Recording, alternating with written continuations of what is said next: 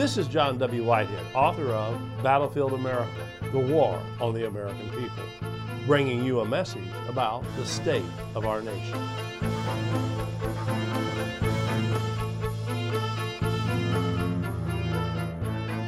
You think you got rights? Think again.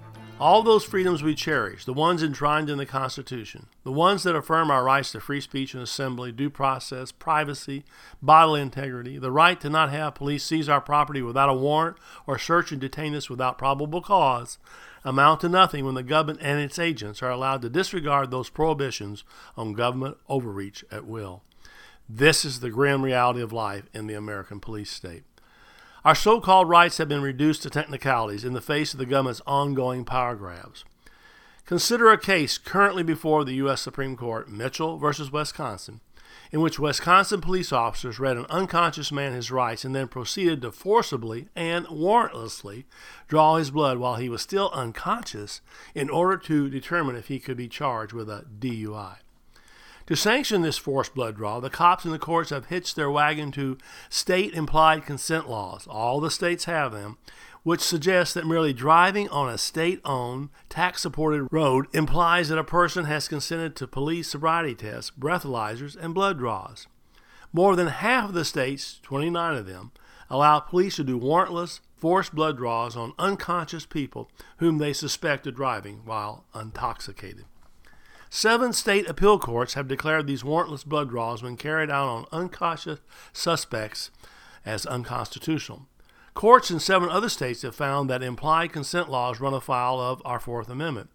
And yet, 7 other states, including Wisconsin, have ruled that implied consent laws provide police with a free pass when it comes to the Fourth Amendment and forced blood draws.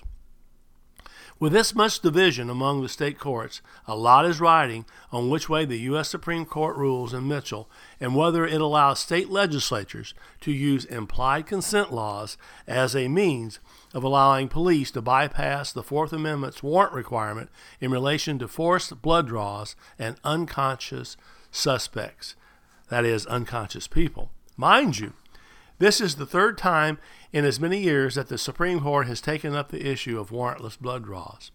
The differences between the cases may be nuanced, but it is in these nuances that the struggle to preserve our Fourth Amendment can best be seen.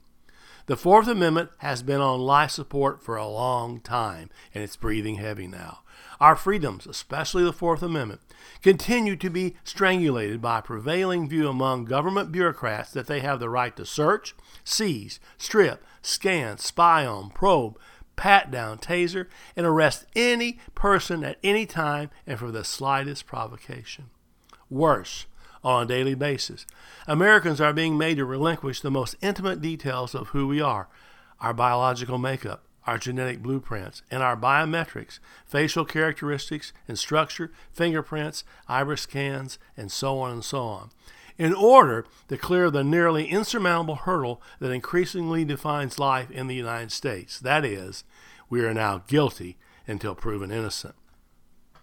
Such is life in America today that roadside police stops have developed into government-sanctioned exercises in humiliation and degradation with a complete disregard for privacy and human dignity. Forced cavity searches, forced colonoscopies, forced blood draws, forced breath alcohol tests, forced DNA extractions, forced eye scans, forced inclusion in biometric databases. These are just a few ways in which Americans are being forced to accept that we have no control over our bodies, our lives, and our property, especially when it comes to interactions with the government and its agents. Indeed, while forced searches may span a broad spectrum of methods and scenarios, the common denominator remains the same: a complete disregard for the dignity and the rights of the American citizenry, we the people. In fact, in the wake of the U.S. Supreme Court's ruling in Florence v. Burleson, any person who is arrested and processed at a jailhouse, regardless of the severity of his or her offense, that is, they can be guilty of nothing more than a minor traffic offense, can be subjected to a strip search by police or jail officials without reasonable suspicion that the arrestee is carrying a weapon or contraband. Example of minor infractions which have resulted in strip searches include individuals arrested for driving with a noisy muffler, driving with an inoperable headlight, failing to use a turn signal, riding a bicycle without an audible bell, making an improper left turn, engaging in anti-war demonstrations. The individual searched in that case was a nun, a sister of divine providence for 50 years. Believe that or not. Police have also carried out strip searches for passing a bad check, dog leash violations, filing a false police report, failing to produce a driver's license after making an illegal turn, having outstanding parking tickets, and public intoxication.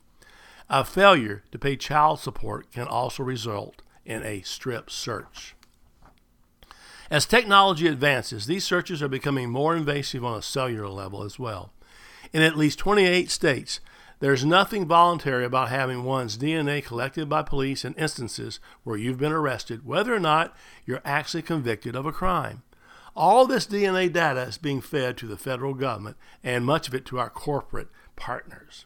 While the Fourth Amendment was created to prevent government officials from searching an individual's personal property without a warrant and probable cause, that is, evidence that some kind of criminal activity is afoot, the founders could scarcely have imagined a world in which we needed protection against widespread government breaches of our privacy, including on a cellular level.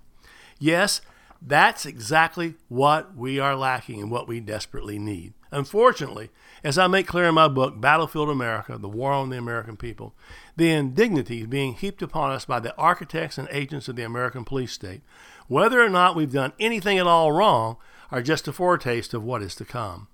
With every court ruling that allows the government to operate above the rule of law, every piece of legislation that limits our freedoms, and every act of government wrongdoing that goes unpunished, we're slowly being conditioned to a society in which we have little real control over our bodies or our lives.